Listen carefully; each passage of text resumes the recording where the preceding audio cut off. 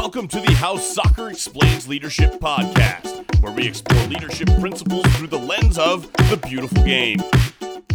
Welcome back to How Soccer Explains Leadership. Thank you again for being a part of this show. Thanks for your download and for engaging in the conversation. Today, as usual, we have a great guest that I'm very excited to have a conversation with, and really just, most of you have probably heard of this guy. Some of you may have not. If you haven't, you definitely need to check out his books, which we will talk about, and just learn from him on how you can use the different tools, really, that he's been able to help us understand. Some of these are pretty complex topics that he's been able to bring down to a non-PhD level for us. So this guy is Dan Abrams, and he's from the UK, and he's actually got a little bit different background than most of the soccer folks here. He started on the golf course. I don't know if he started on the golf course, but he was a pretty good golfer in his day. And somehow he has come to be an expert in the soccer world with sports psychology.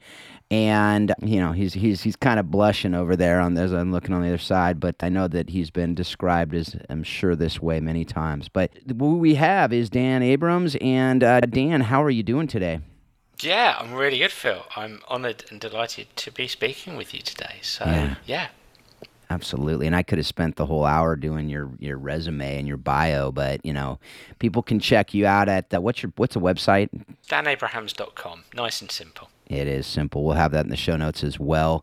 And you can get all the background and everything you want to know about Dan. Dan, can you also just share the books that you have written? And, I'm going to point people to those books. We're not going to go into super detail in any of those because, folks, you can read them, and I encourage you to read them. It's phenomenal stuff. So can you just real quickly run down those? Yeah, sure. So my first book I wrote was Soccer Tough, which several months ago Gareth Bale very kindly said was his favourite book, the book that has influenced him most. And then I followed that up with a book called Soccer Bra, which is predominantly for coaches. Soccer Tough is both for players and coaches. And then I decided to do a sequel to Soccer Tough, brilliantly named Soccer Tough 2. Yeah, I saw that, yeah.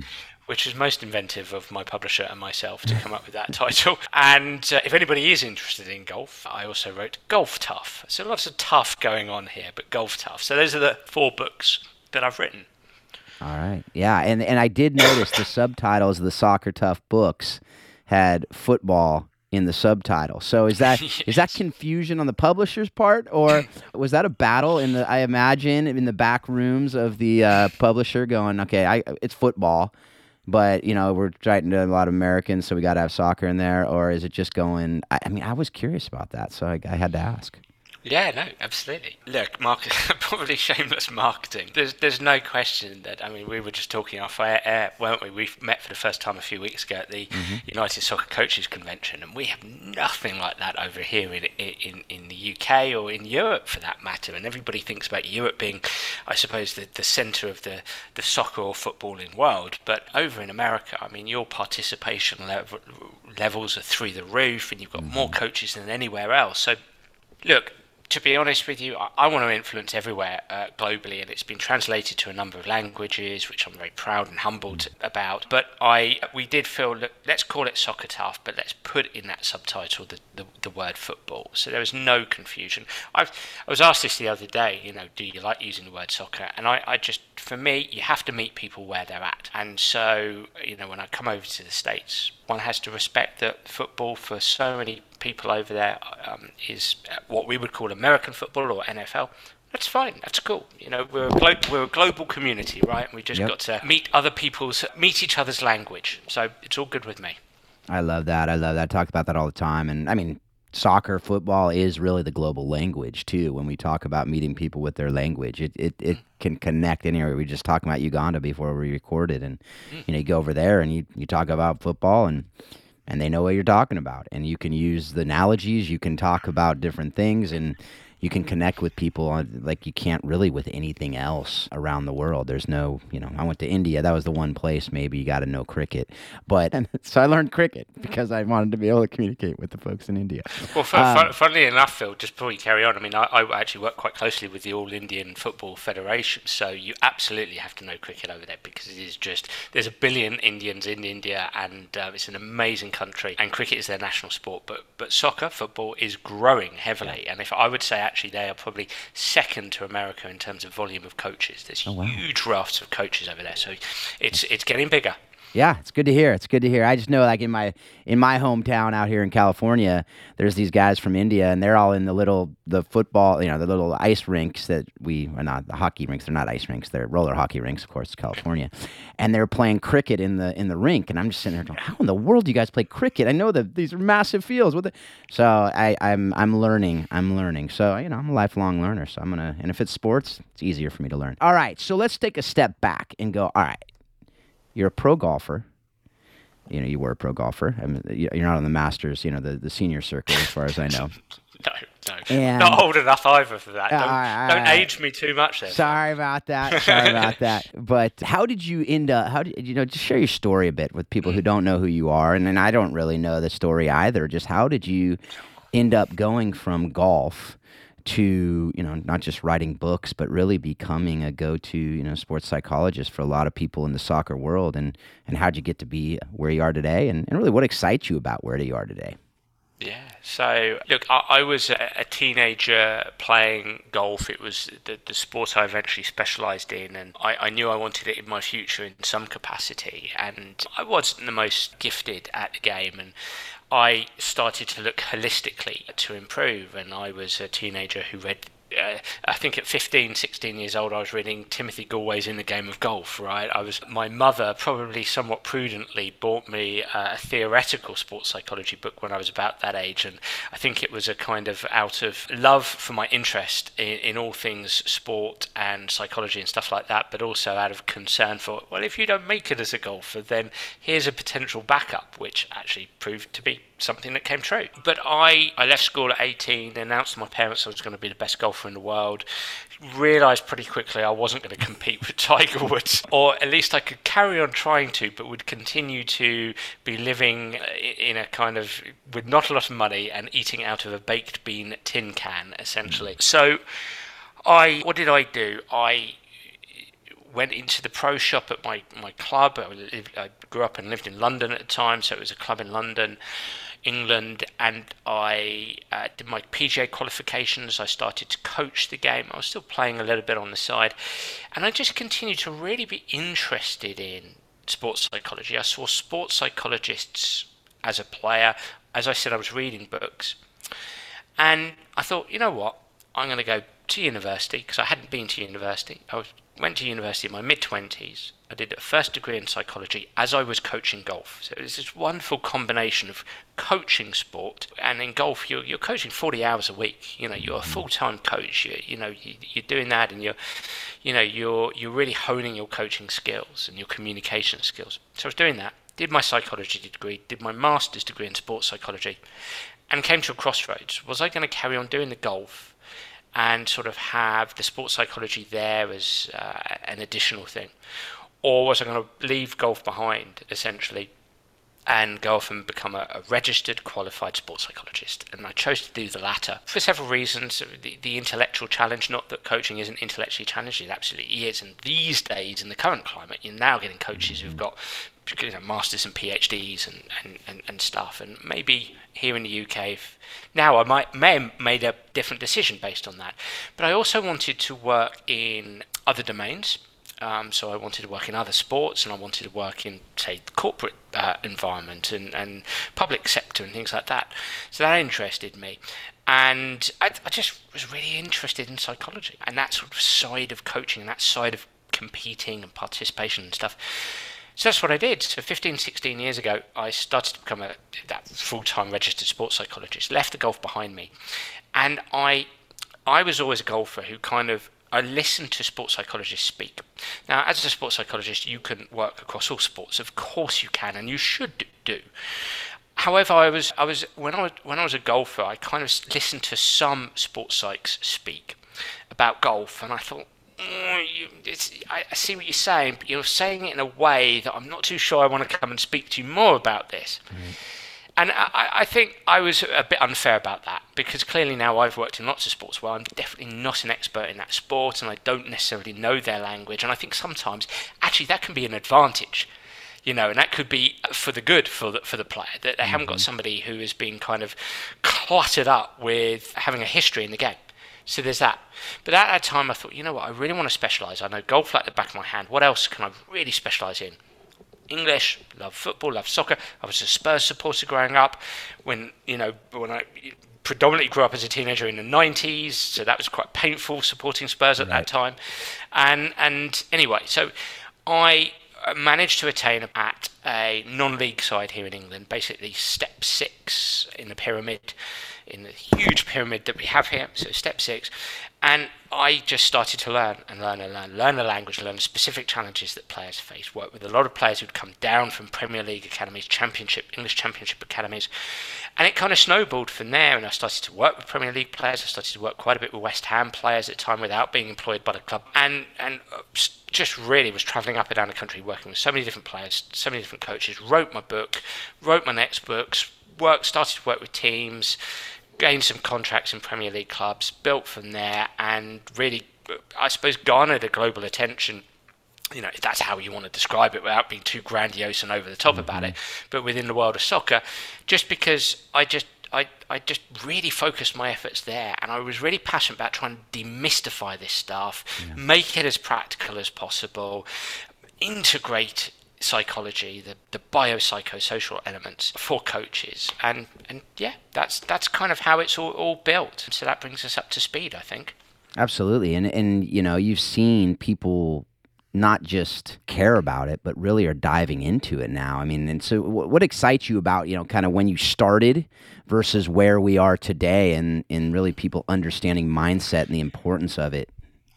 Yeah, look, I suppose if we're going to relate this to soccer, then I would say when I started, I mean, geez, I was like, sometimes I was in rooms with people that I was kind of pinching myself, and it was just like, I'm here with this person is listening to me, and this coach here who's managed England, he wants to actually have a conversation with me, and he's actually asking questions, and then with players you're thinking, wow. So of course, at the beginning there was that for me, and then pretty quickly, as happens with us as human beings, we normalise those kind of things pretty quickly, and now I can walk into it. By and large, I think there would be a few people out there who'd go, oh, this is pretty cool right now, but that normalises pretty quickly. I think really what's grown for me, and maybe if I may say, I mean, one thing I left off my biography there was my own podcast, the Sports Psych Show, and I think over the years, I started as a sports psychologist coming from that playing and coaching background. And if you look at my early work, I would say my early work was I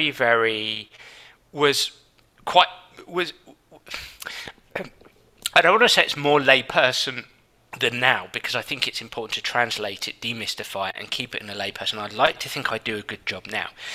I didn't really seek out much of a scientific underpinning back then. I would say through my podcast, through my relationships with some of the leading academics globally within sports psychology, perhaps where I've shifted from a demystification, what excites me and where I've shifted from a demystification perspective is I want to take the work of the world's best sports psychology academics, coaching science, skill acquisition science, take that and demystify that so that these fairly complex theories, as best I can, are simplified, but no simpler, not completely getting, and understanding complexity is going to be involved, but I suppose stripping away the complication as much as possible. And I think that excites me more today than it did 15 years ago. 15 years ago, I was probably a bit more, science, kind of. Now I'm like, yeah, this is really cool. I love this scientific theory. Right, what does this mean for a player? What does this mean for a coach? How can we help them interpret this? Why is this important? So that's probably where I'm at a bit more now. I love it. Yeah, and I mean, and I actually had the Sports Psych show in the. I'm glad you brought that up because that is something that folks, I'll put that in the show notes as well. Check that out. If you're on this podcast, you like podcasts, that's definitely a podcast. If you're listening to this, you want to be a part of because it goes a lot deeper than we're going to be able to go into this stuff today. And you can go get as much of this as you want. And that's the beauty of the podcast is in the medium. And that's what, I think you love as well. Is the ability, and we actually met on Clubhouse, and so it's like that medium of just being able to have conversations and get to the nuances of these things that, black and white in a book. If you have a question about something, you can't just go, hey, what's the answer to this? But on a podcast, usually when you get into a conversation, and we'll be able to hopefully do this a little bit today, we can ask that next question. We can ask and go, wait, I didn't quite understand it, because we all are bit by the curse of knowledge, right? I mean, we know what we know, and we forget that everyone else doesn't know all the lingo. I'm as a recovering attorney, as I say a lot of things that people are like, what are you talking about? And I've, last 13 years since I practiced, I kind of have gotten a lot of that out of there, but you say things and you just forget that, oh yeah, they don't know Latin, and I'm using these words and whatever. Well, it's funny to say that because I've really, when I sit down and I read academic sports psychology texts, which is so important for me to do, it is so challenging now. It takes me so many reads. I don't profess to be the most intelligent person on the planet, but I'm not the daftest or the dumbest, and it does take me a lot of reads, because I just think you get out of that habit. If you stay in the world of academia, you just get used to, you read it, you're doing it all the time, so you get used to that kind of language. And as you said, as an attorney, you build a catalogue of language, of words, of sentences and phrases that you're used to that others aren't. So it's a fascinating thing. Yeah, absolutely. And it's so important, like you said earlier, to meet people where they are, but also not dumb things down.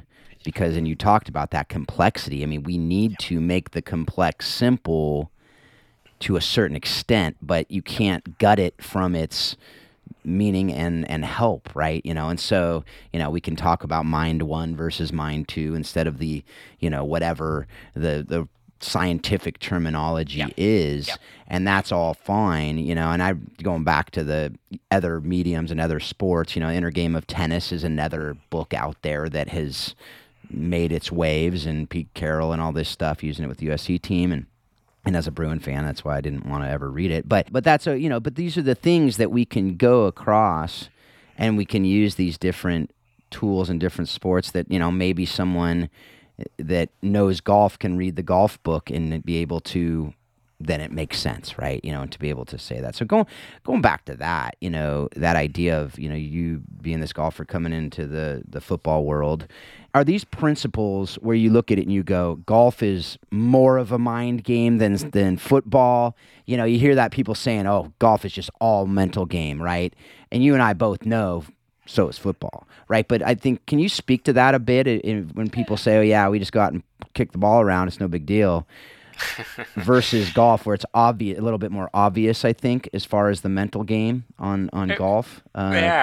It feels more obvious, doesn't it? But the interesting thing about golf is you've got 5 laws of impact that that you've got to adhere to, and so mechanics and biomechanics, technique does matter. You can look at the world swings and you can say, oh, they're a little bit different, but there's a lot of similarities to them, and so golf is still a technical game smothered with a great deal of mental challenges. No doubt about it. There's a lot of time to think in golf. It's a self-paced sport. But the interesting dynamic here is that, let's frame it this way. I do get a lot of people historically who have said to me, well, Dan, how is soccer a psychological sport?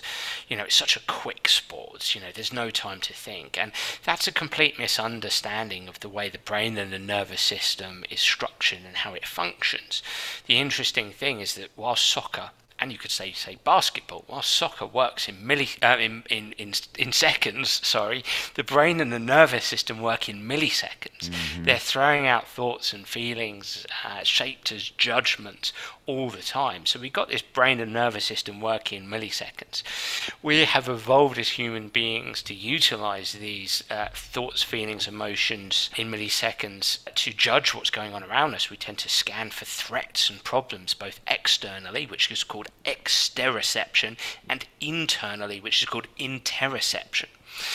And so think about it now. You know, if you can picture, if you're listening in and you're a coach and you can picture your soccer players playing, consider the internal that is driving or influencing the external. Consider the brain and the nervous system constantly judging what's going on around, constantly tuning into how the body feels at any given moment. And so it is a highly, in terms of what's happening on the field, from an intrapersonal perspective, it is heavily mental, because that's how our brain and nervous system is designed. Also, one has to remember the game is complicated. You know, if human beings are complex, the game is complicated.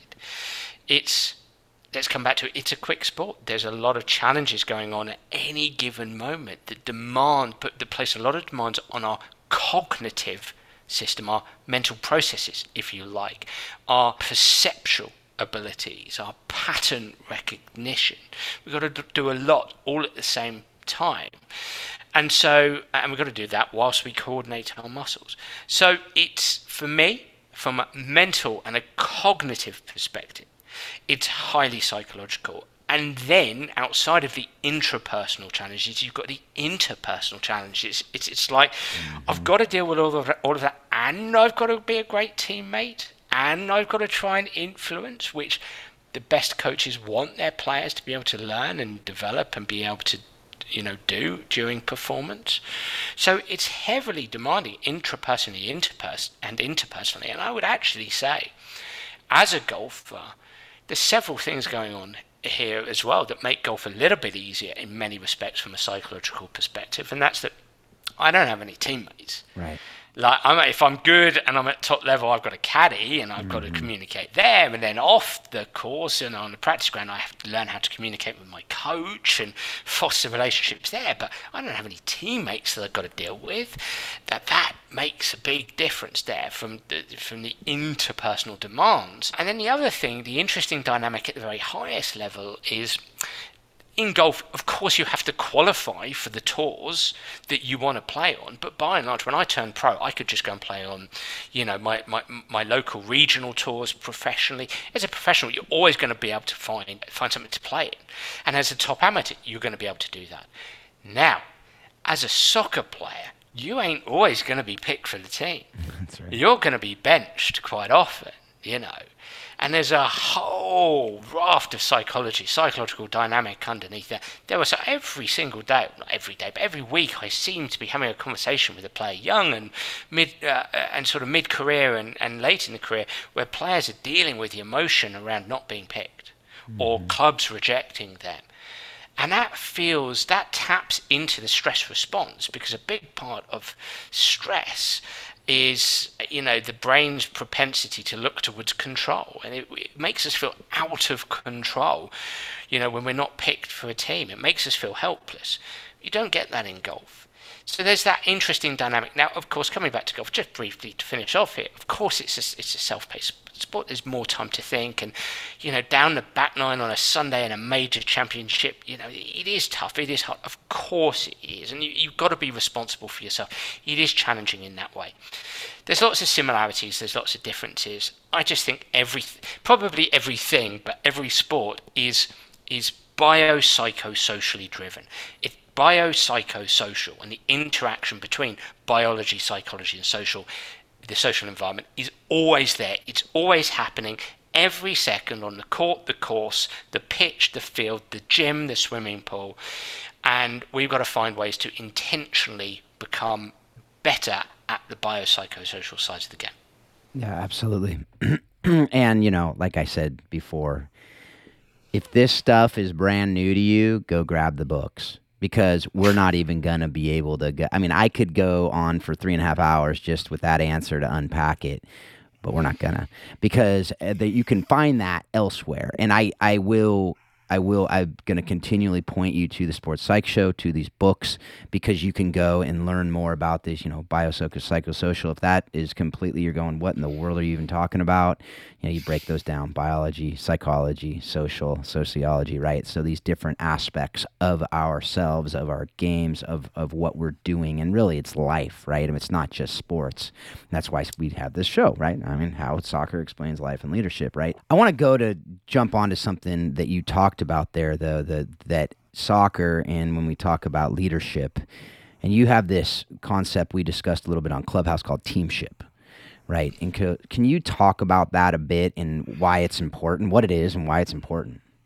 Okay. Yeah, cool. So teamship, I mean, I suppose it's my term for the theory and practice of working and playing, really as simple as that. I mean, I think we had some fascinating conversations on Clubhouse, didn't we? And I kind of tried to, as I have kind of a tendency to do, so apologies for this, throw a grenade into the room. I think the room that you had was leadership, and it was a fantastic room. And have you still got that, by the way? We're talking about starting it up again, but it's kind of the Clubhouse scene in the soccer world has kind of died out a little bit. But we're talking about maybe trying to get some people to get back on there. But I don't know. We'll see. Yeah, I came off of it as well because Clubhouse just seemed to be dying a bit of a death. But I think your room was about leadership, and I said, you know what fascinates me, not just leadership but teamship, because I think that sometimes in my career I've sat down with coaches, and coaches have said to me, Dan, we've got to work on.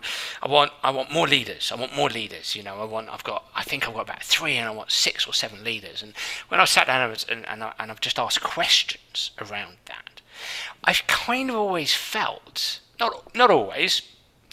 I've often felt that what they actually wanted were players who were better teammates, as opposed to leaders, or in addition to leaders. For me, leadership is more about asserting and guiding. And you can have all kinds of personality characteristics related to that, but it's more about asserting and guiding. Whereas for me, teamship is more about really fulfilling kind of formal and informal commitments that work towards team cohesion and towards team objectives. So it's about being a great teammate. And really, in my work, I divide that into 4. What comes underneath teamship. And I think for me, it's if we look from a cohesion perspective, it's social cohesion, which is essentially a sense of connectedness amongst teammates. Then you've got task cohesion, which I think is often left out, and that's basically the will and the ability to help each other achieve the tasks that you set out to strive to achieve. Then there's 2 other things then. For me, there's creating shared mental models, which is basically knowing each other's role to achieve a task. So basically being able to look through the lens of your teammates and see the world through their eyes. And then you've got something called social identity, which is basically group membership, feeling a member of the group. So we've got social cohesion, task cohesion, shared mental model, and social identity. And when I go into a team, if I get the opportunity to sit down with coaches and talk to them about teamship, basically the practice of working and playing together as a team, those are the 4 themes or factors we're often talking about and working around and looking at, well, what can we bring into activities and training sessions that is going to develop these things? What kind of communication and things do we have to do in and around the training ground and the clubhouse, etc., that are going to improve these things? So for me, that would be an overarching kind of summary of what I think about teamship.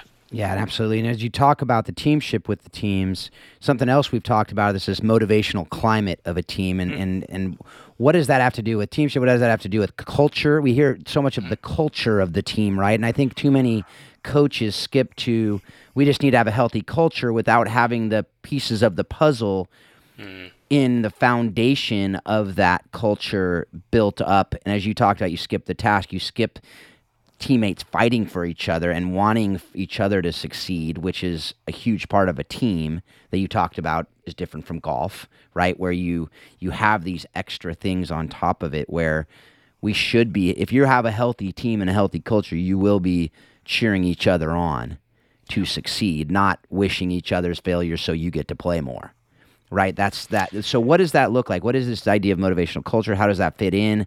How does all that fit in with? Yeah, well, motivational climate, I mean, that certainly does have a relationship with teamship, because if you've got motivational climate in very simple, broad terms, is the direction motivation is oriented towards. What are we motivated by?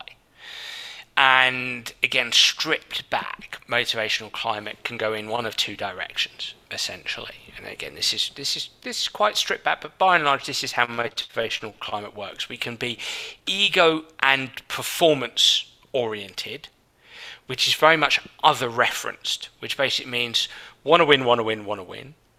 Got to beat others, got to play better than others, got to play better than others.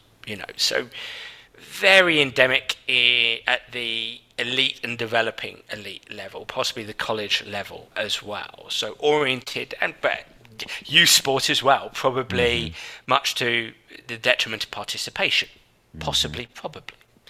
The other way to orient motivation is towards mastery or task. So those two names probably speak for themselves. Mastering our skills. We are self-referenced.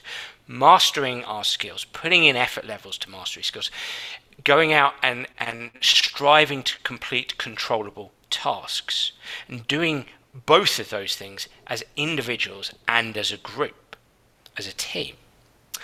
And so needless to say that if we think of ego stroke performance being red, and we think of task mastery being green, we probably, as a coach, want to help players orient more towards the green, the task mastery, if people can picture that, being self-reference. If we can team around that, what do we want to achieve? What are our tasks here as individuals and as a team?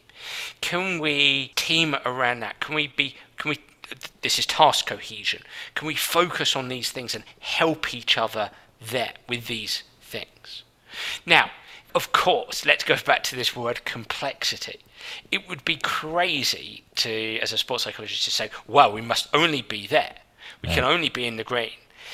What we know from research, and clearly what we know from practice, are very good players do orient towards the red. Some very good players and people who find themselves motivated by, I really want to win. I want to beat this person or this other team. I want to do well. Of course, that's a motivator. But what we know is it's probably a healthier and safer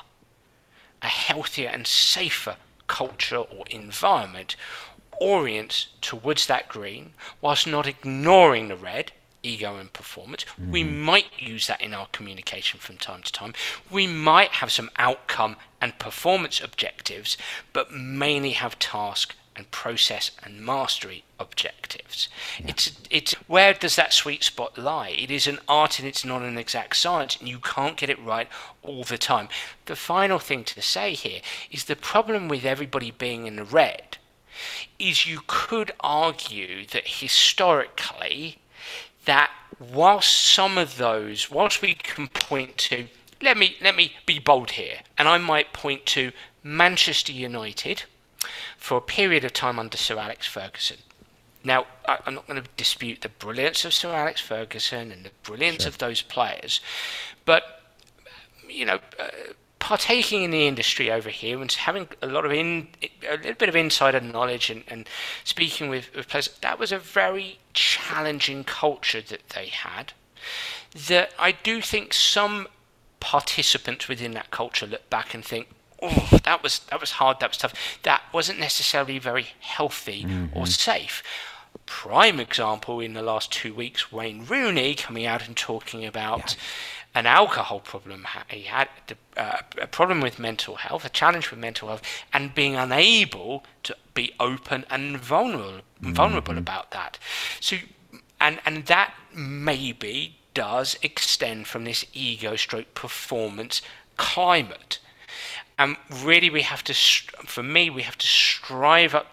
to turn up the volume of how do we help create these healthier motivational climates, task mastery, process, cohesion, vulnerability, psychological safety, psychologically informed environments where we have better conversations about who is in this environment, how do we help them feel included, autonomy supportive coaching, as much or more so than controlled coaching, right away through to how we deliver the practices on the field. It's all interconnected, and that's what makes it complex. Absolutely. And that goes back to just the simple principles of both and rather than either or, right? Yeah, love that. And it is a both and. It has to be a both and, right? It's not one or the other. Now, I will say, and I think you hit on this early on in the answer, and I don't want to put words in your mouth. I'm just going to ask the question. Do you think that going, the red, the ego and that driver, others being your motivator rather than internal, do you see that and that coaching in those environments foster burnout much more than the other? I would suggest that research would suggest that that can be the case, and my experience is I've been blessed to work in Premier League soccer for the last 15, 16 years, and I've seen and been in a lot of environments that aren't healthy or safe, in my opinion, in terms of they're not happy places. They're not places, happiness is possibly the wrong word. They're not places where I felt that human beings are thriving and flourishing, both professionally and personally, and especially personally. They can be quite unhappy places. And look, of course, we're human beings and we have to go to work, and of course there's going to be inherent stresses in that. Life isn't all sunshine and flowers, as Rocky would say, but we probably would like to create environments that are going to be as healthy and as safe as possible. And I would say the research also suggests that in those kind of environments, and I think I briefly read something on who just won the NFL, who just won the Super Bowl. The Rams. Right. My understanding is that you can only extract a certain amount of truth, if that's the right term, from an article. But seemingly positive psychology, the work of Martin Seligman and colleagues, has played a part there. That seems to be quite an adaptive culture. There's always going to be different stories coming out about these things, and performance is always multi-dimensionally underpinned. But what we can pretty much suggest is that these kind of healthy and safe cultures aren't necessarily to the detriment of performance. We can perform and have healthy and safe environments. We've just got to be smart about it. We don't have to get up at 4 a.m. every single day and grind, right? Training doesn't have to be joyless and one-dimensional. There is always a time for effortful practice, deliberate practice that isn't always fun, but we can have more enjoyable performing and playing in engaging environments. The last thing to say here is I do think whether you take motivational climate, whether you look at the motivational stuff around self-determination, intrinsic, extrinsic motivation, for me it's really about helping individual players have a range across the continuum, a range of motivational markers across the intrinsic, extrinsic continuum. There's nothing wrong with a player saying, I really want to win this game, and that's driving me this week. But I would also want to challenge that player or massage that player towards having also intrinsic motivation as well as lesser extrinsic motivation around identity and values, but also interest and enjoyment. I've worked with Premier League players who simply have to go out. One of them had to have what I call a game face of mates football, mates soccer. He had to imagine he was going out there playing with his mates, because that helped him see the game through his creative eyes, through joyful eyes, that actually paradoxically helped him to work harder, put more effort in, have a better attitude. Motivation is an art, and it's very, very complex. Absolutely. And I look at just my two youngest kids, my 10-year-old, very people focused. He's just wired where he loves people. He needs his friends. He's always wanting to be with his buddies. And I talked with him actually just last night. We were driving home from his soccer practice, and he goes, "Dad, how do you if he's really fixated on what it takes to be a pro, and he's 10, right?" So I said, "Well, just enjoy the game right now." But he goes, "But Dad, what does it take?" And I go, "Well, it takes a lot of work." And like when the other day when you were on your hoverboard just goofing around, like a lot of the guys would be out the park juggling or whatever, right? But you're a kid, so don't worry about it. And he goes, "Well, could I do it with my friends?" And I said, "Well, yeah, of course." I go, "But there's one woman that I know that she went out and hit the ball 1,000 times from the same spot. I'm going to hit that spot. I'm going to hit that spot." And she was able to do that, right, on her own. He goes, "I need to get my friend to go out with me." And everything was, I need someone with me. I need someone with me. I need someone with me. My daughter, on the other hand, she's just very intrinsically motivated. I mean, they have this online training with her Olympic development team, and she's going out and doing it. She was leading the whatever leaderboard that they had, and they, going back to the intrinsic, extrinsic.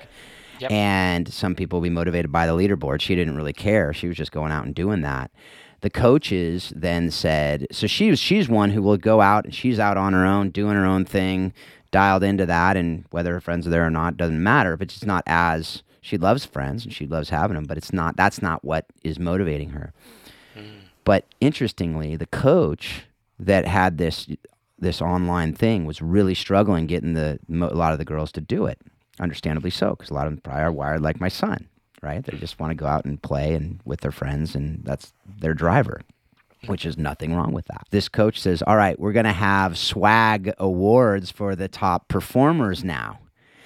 And it's going to be interesting for me to see, will that motivate more people to do it? What do you think of that with that extrinsic motivator coming in? Is that a short-term thing that may have long-term impact, that's unintended consequences, or what's the research on that?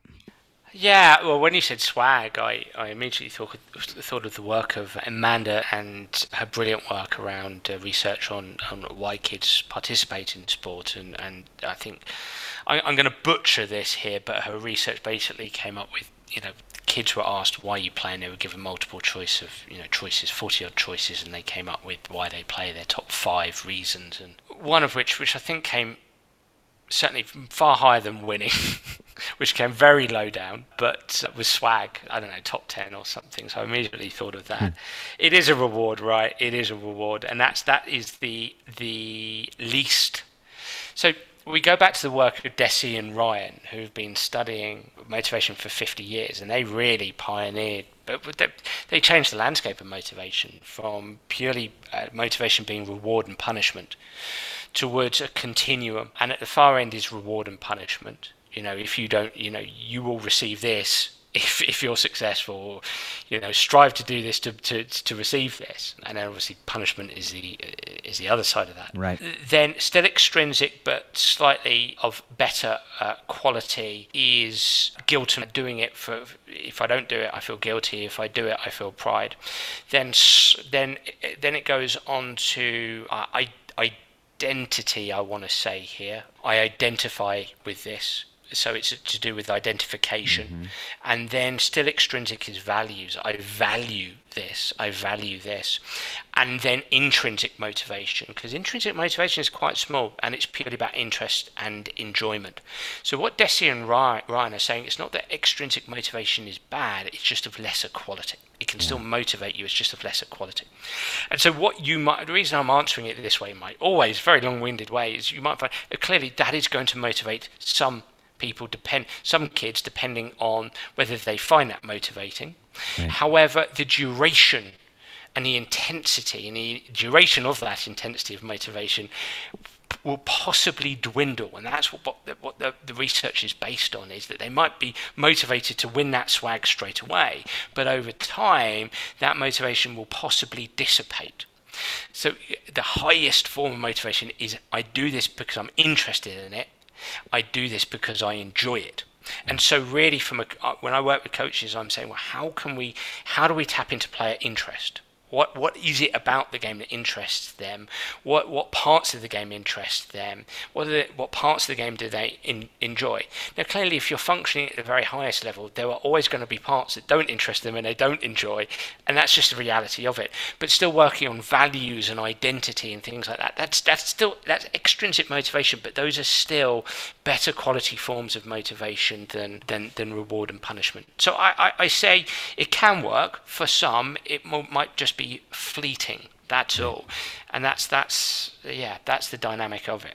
It's kind of that idea of one of my favorite quotes, C.S. Lewis: "Duty is a substitute for love," right? This idea of, the have to versus get to mentality. I just talked with somebody about that, and he worked with John Wooden for a decade or so, and that was one of his big things. I talk about that all the time, that idea of the have to versus the get to, right? That guilt versus the you get to do it, right? I mean, it's even just saying those words helps people be motivated better. I get to do this today. I get to do this today, rather than I have to go to work.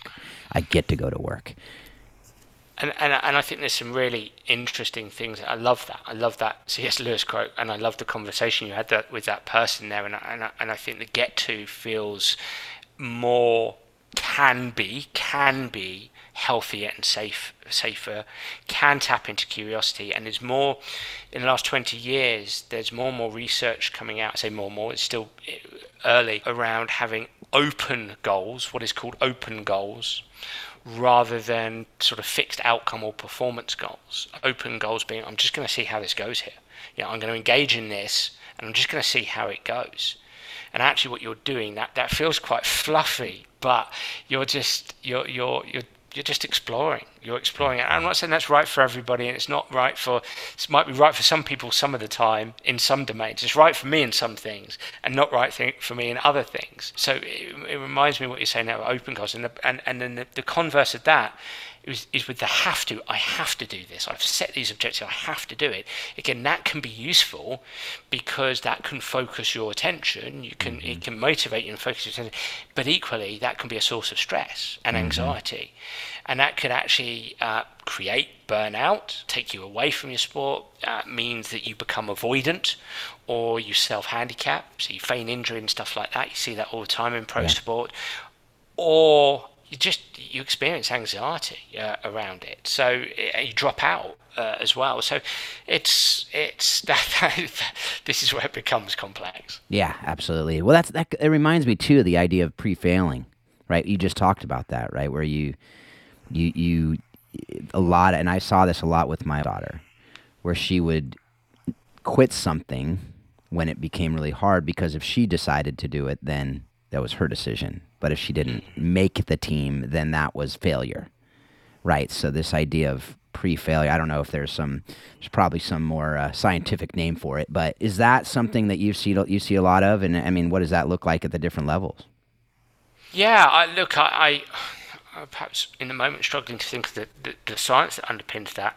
I'll kick myself off this, but immediately makes me think of the cognitive scripts. There's a bit of science for you. The narrative, the inner story people and players have in and around the activities that they engage in, and the definitions that they have. What is success? What is failure? Yes, why am I doing this? But what is success and what is failure? And really, as a sports psychologist, I'm trying to broaden the definition of success. Look, hey, I mean, it comes back to a relation to motivational climate is goal orientation. So what are your goals? What are your objectives here? Right.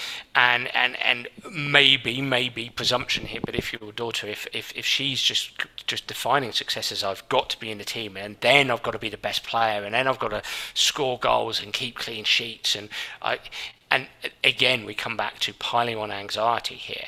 What I do with clients, even the Premier League clients, even the best players, people who might be construed as the best players in the world, I'm trying to broaden their narrative around outcome and performance, and say,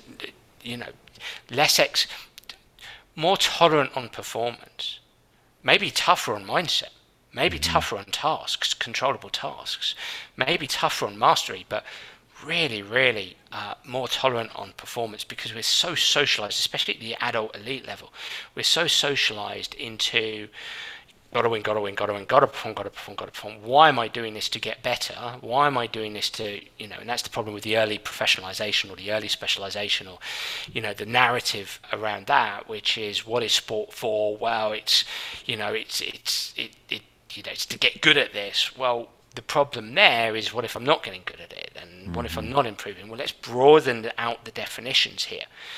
Now, we can work as hard as we can at that as coaches, but ultimately there's always going to be individual differences. So your daughter, for example, as a thought here, you could have a great coach who constantly reinforces the notion of participation and having and enjoying, and tries to help her set task goals, and is very much a motivational climate around mastery and task.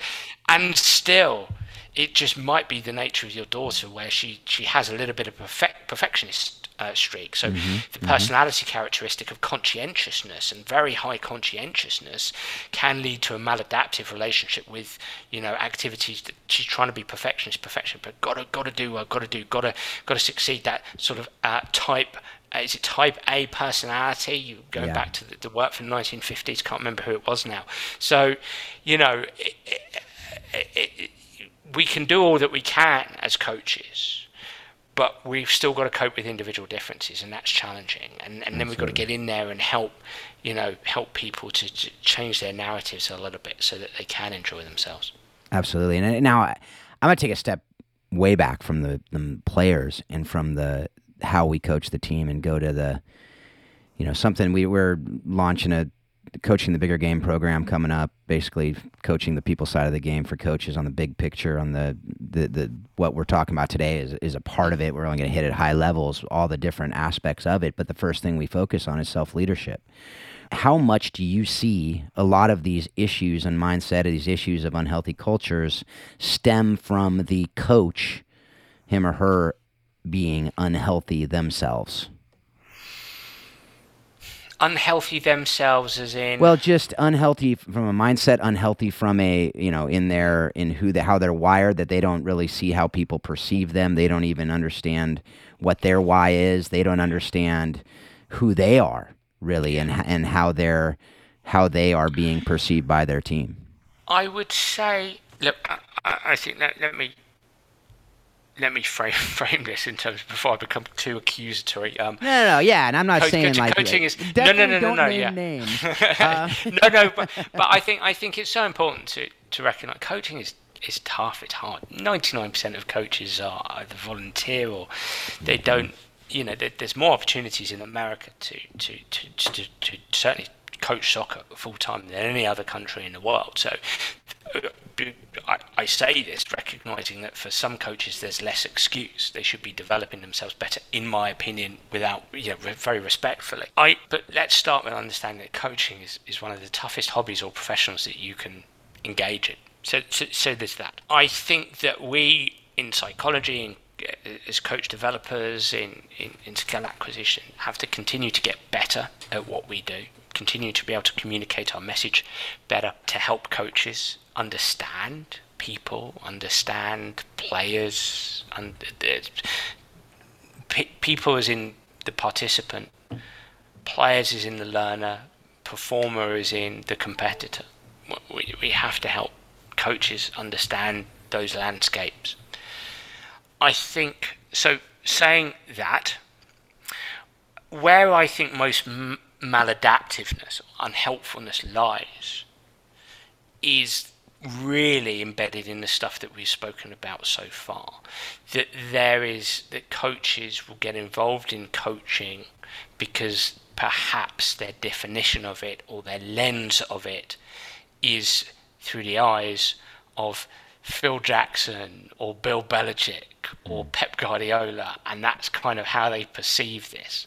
And I'm kind of caricaturing this, but that's they look at the adult elite game, which in America there's a lot of entertainment around this, right? The coach charging up and down the pitch. That's not to say that doesn't happen in Europe. It happens a lot in soccer, but I wonder if that happens. I also, as I said earlier, socialized into outcome and performance and communication around those things, and a lot of the nuance and the complexity around the things that we've spoken about, psychologically informed environments, motivational climates, etc., all those things, autonomy, supportive coaching, learning, how people learn, right. How to deliver direct instruction, game-based approaches, teaching games for understanding. A lot of this literature it's just not there for coaches. Yeah. And that's so we kind of got to forgive them, but we've got to find a way to help them. And I think that's where a lot of the maladaptiveness comes from. I think kind of alluding to you alluded to what I would categorize as self skills, that self-awareness piece. And I almost wonder sometimes if this is, rife through the world of coaching is a slight, not lack of professionalism, but really we almost need better educational routes that help coaches become almost like chartered coaches, so they're more organized and they have those self skills in place. And when I say self skills, if I think about the self-awareness piece, I'm not just talking about, I'm talking about domain specific knowledge. What are my coaching beliefs? Organizing that. What do I want to achieve? What do we want to achieve? Mm-hmm. Organizing that. But also self skills around personality characteristics, having a roadmap for yourself as a coach, being self-aware around behaviors and stuff like the stuff you said. Mm-hmm. I think that is often a missing piece as well as the stuff that I've spoken about. But isn't that quite endemic across everybody? It's like self skills they're hard, they're tough, I've got to be self-aware, and I've got to be able to self-control, and I've got to self-reflect, and I've got to self-develop. Those are the four main self-skills that I would write about, and that's a skill in and of itself. There's some personality science out there to suggest that actually some people possibly won't become self-aware. Mm-hmm. They can get some shift, but not loads of shift, and that's to do with the hormones that we release, and chemicals, and the way our brain is structured and wired into our DNA. That's the personality characteristic of openness. So, yeah, I think it's a complex. It's a tough landscape, that one. But I do think as part of training, we need to develop we need to give coaches the opportunity to develop self skills. We need to give them the opportunity to develop those biopsychosocial things around their practice related to the stuff we've spoken about already. And we need to be better at helping them do that. Find platforms to help them and deliver it in a manner that is understandable for them, which, hands up, maybe even in the last hour, at times I haven't done very well. So it's we're all trying to get better at that. Yeah, absolutely. All right. I know we could go on for hours and hours and hours. I have a few more questions I want to ask, and a couple to ask everybody. But the first is going back basically on this idea. But what is your personal why? What is your purpose that you have, and how I imagine you're living it out by doing what you're doing. But what does that look like for you? I would say that it's interesting, not in sports psychology, we often talk about the importance of writing things down and having a plan, and I'm not a big writer. I'm not a big writer of sort of having that plan and this is what I'm trying to do. But I think if I was to try to articulate it, I would just say I'm just trying to be as curious. I'm curious about how good I can possibly be at what I do, and trying to do that in as healthy and safe a way as I possibly can for myself and for my family. I think that's how I would. It's several. I think it's three parts. It's how curious about how good I can be. I'm not necessarily saying I have to get here, or I have to be there, or I have to work with this team, and because so much of that is out of your control and in the eye of the beholder. How good do I feel I can? How good can I become? And that is in my eye of the beholder. It's my perception of that. How healthy and safe can I do that? And because I more and more I'm understanding that high performance requires a balance. Sometimes you've got to be working your backside off, because you got to bring home the bread right. And sometimes I don't like the word grind, but you've got to put long hours in, and I do. This is my life. This is a massive part of it. But we've also got to have time for other things and family where we can. So I think that's, for me, that the healthy and safe part of it. Yeah. Healthy and safe for me and family. So that's possibly what I would say to that.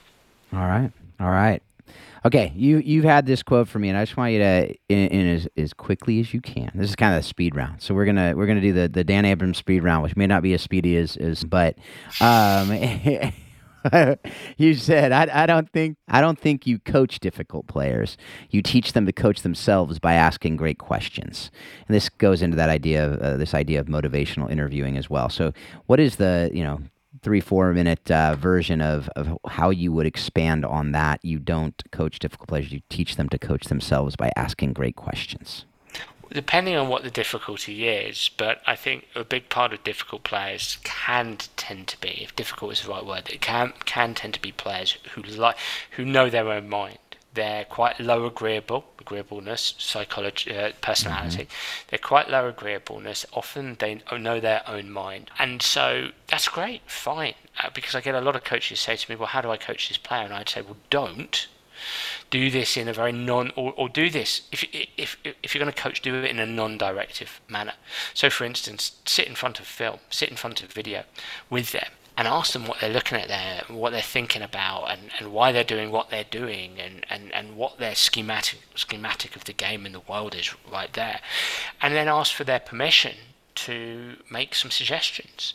And you can do this in a very light way, just, hey, I've noticed this. Obviously, our principles of play and our game model is this.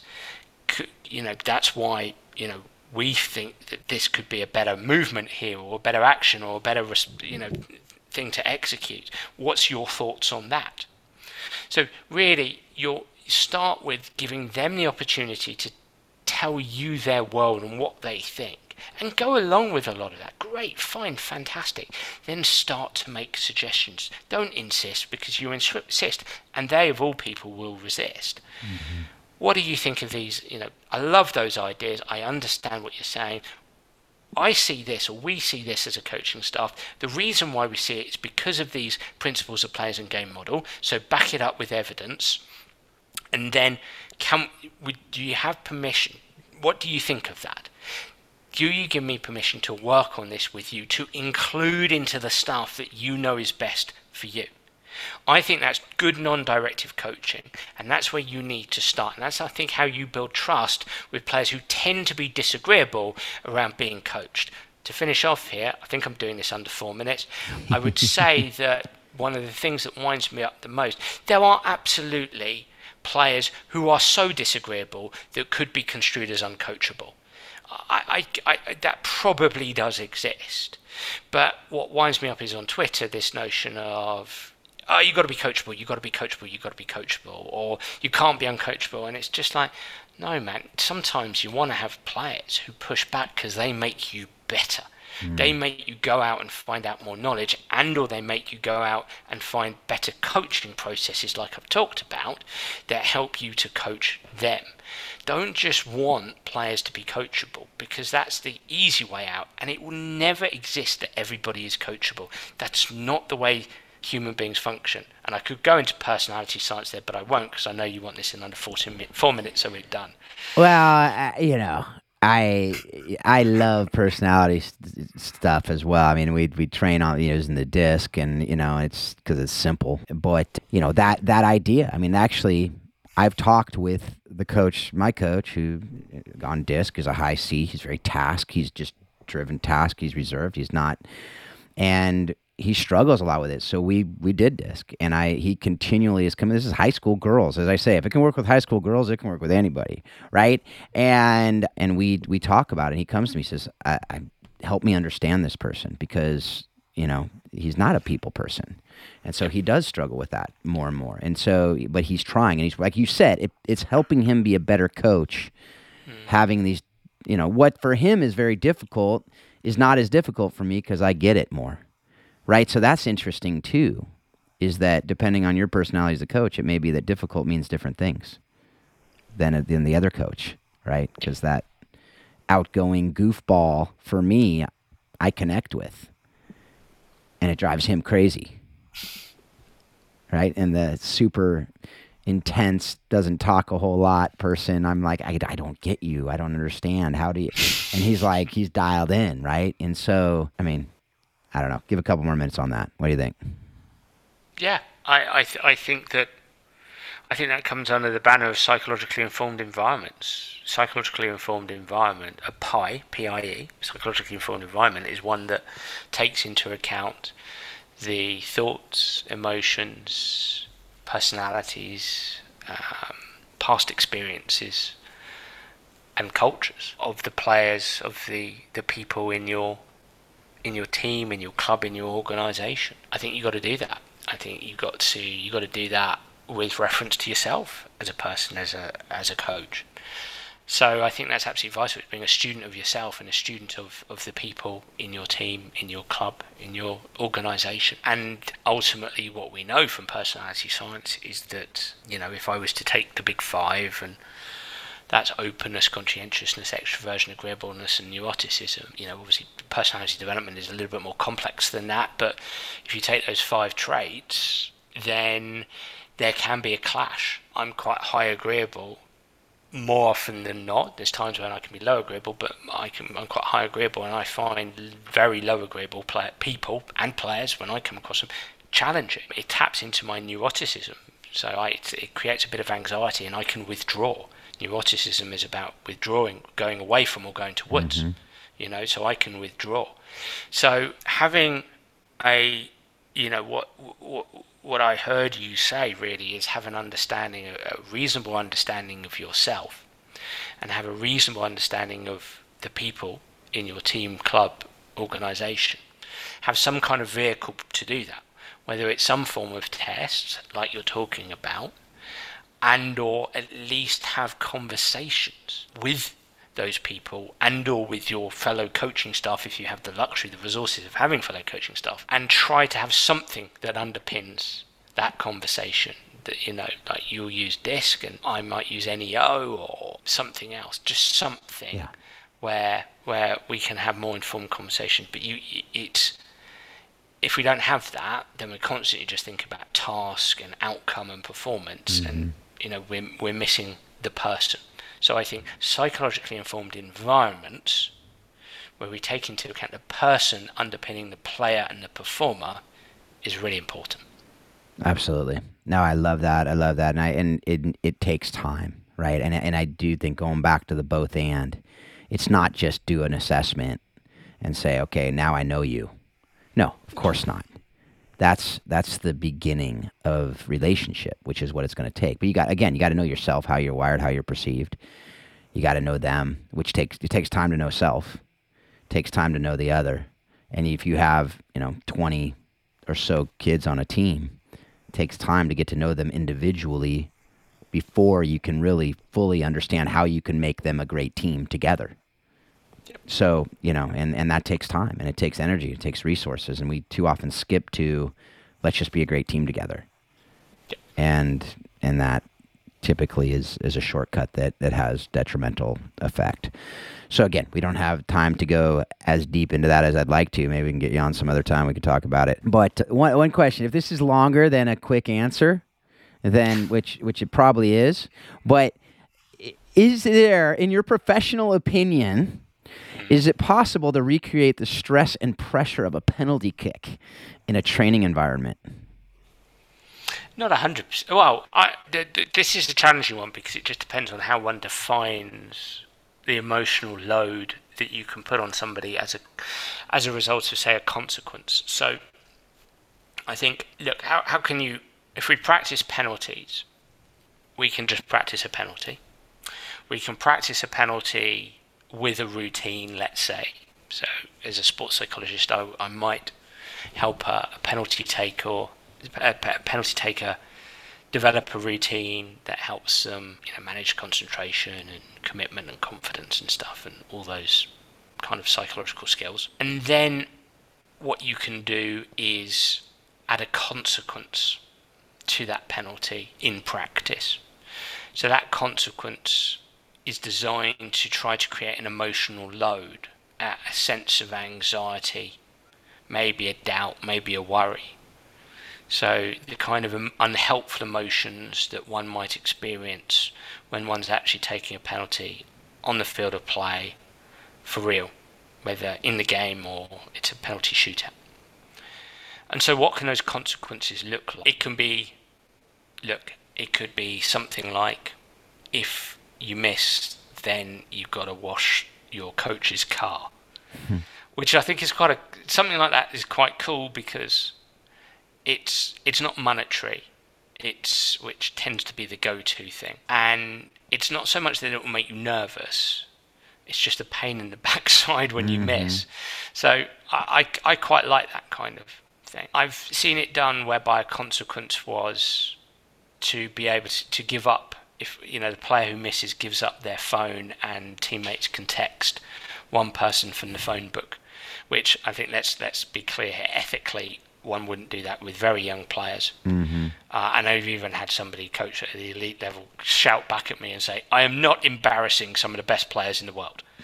So it was like, okay, then we won't do that. So you and look, so it's finding useful consequences that you can put into a game where you're doing penalties amongst teammates. And of course, historically, consequences have often been punishment and rewards. Punish, go for a run.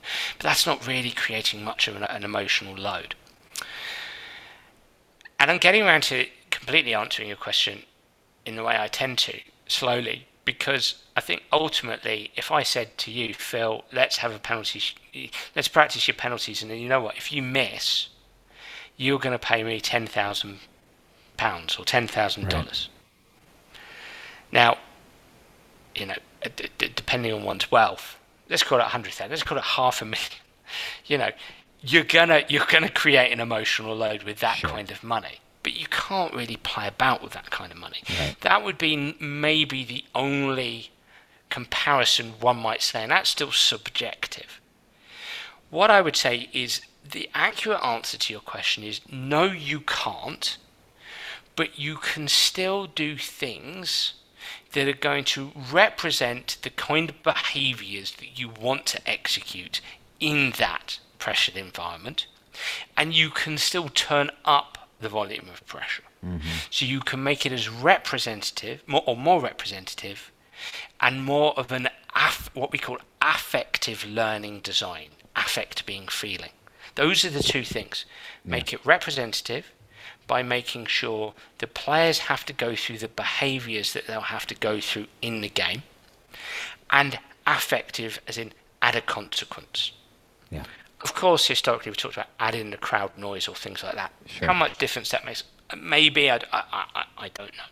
But those would be the two things. Absolutely. I want players to practice penalties with a routine and then some kind of emotional load, but that emotional load will probably not be the same as on game day. Absolutely. No. I just remember the World Cup when the Dutch team stepped up and hit side net 5 times in a row without even looking at the keeper, and I just go, how did they get there? Because clearly, well, dude, I'm an Englishman. So we don't know. Yeah, we're the worst. We're better now because Gareth and Dr. Ian Mitchell are great at what they do. But we won't talk about the last one. Yeah. All right. Last 2 questions we ask everybody. What lesson have you learned? We'll just do one lesson that you learned directly from the game. It can be soccer. It can also be golf since you're a pro golfer. But directly from the game that you use in your family, that you use in the relationships there.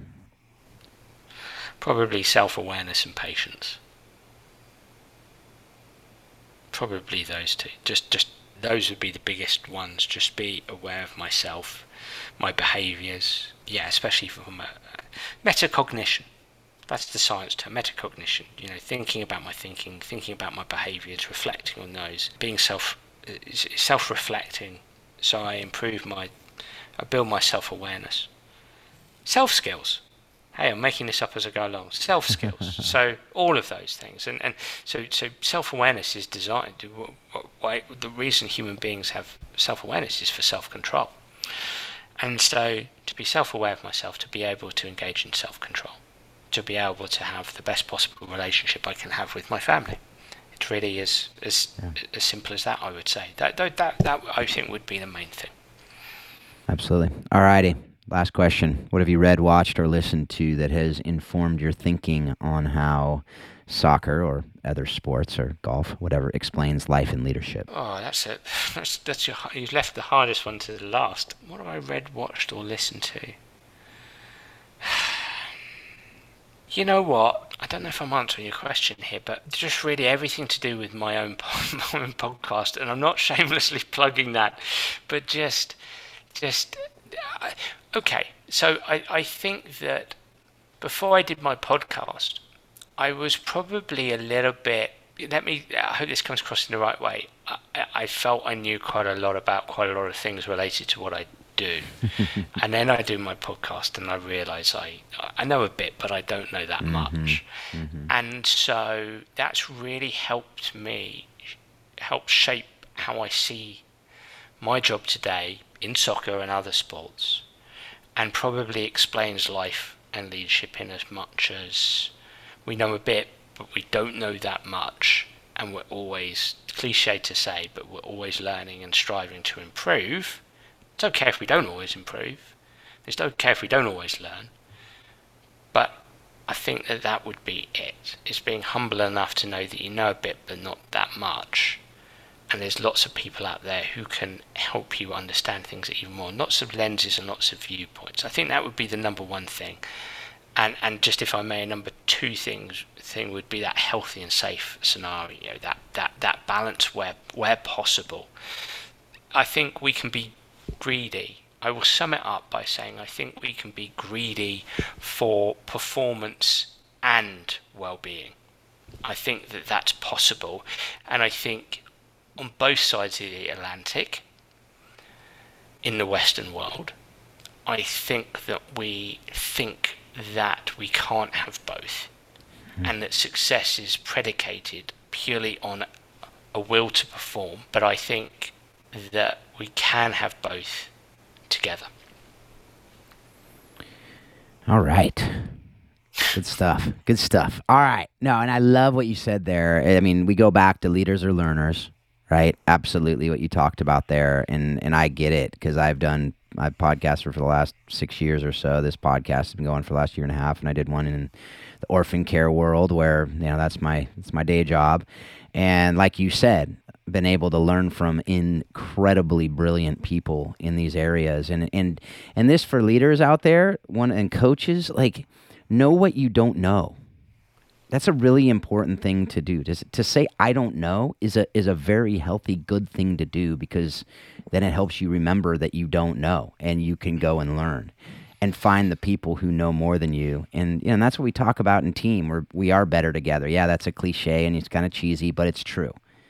Right? And if we don't believe that and we don't go out and seek that, then we're going to miss so much.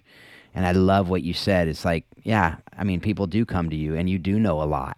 You know probably more than 99% of the people, 99.9% of the people in the world on this stuff. But there's still that 0.1 that we can learn from, right? And even in what we are masters in. Like if you say as a soccer player, I'm the best in the world, so I don't need to train. Well, it doesn't work that way. Right? You can always get better. You can always learn. And so I love that. Absolutely love that. And all right. Well, thank you so much, Dan, for being a part of this show. Thank you for what you're doing. Thank you for just, coming on and having this good conversation. I appreciate it. I was honored and delighted to do it. Thank you so much for the invite, Phil. Absolutely. All right, folks. Well, thanks again for being a part of this, the conversation. If you have any questions, I encourage you to email me, phil@howsoccerexplainsleadership.com. Check out the Facebook group and ask questions there as well. We do have the Coaching the Bigger Game program. If you're interested, coachingthebiggergame.com. Check that out. We'll have all the links for Dan's information, his books, his podcast, and his website on the show notes. If you're interested in Warrior Way, which Paul Jobson, my co-host, is doing with his wife Marcy, you can check that out at jobsonsoccer.com. And as always, I just hope that you're taking what you learned from this show and you're using it to help you be a better spouse, a better parent, a better leader, better just in everything that you're doing in your friendships, and you do use it to help remind you that soccer does explain life and leadership. Thanks a lot. Have a great week.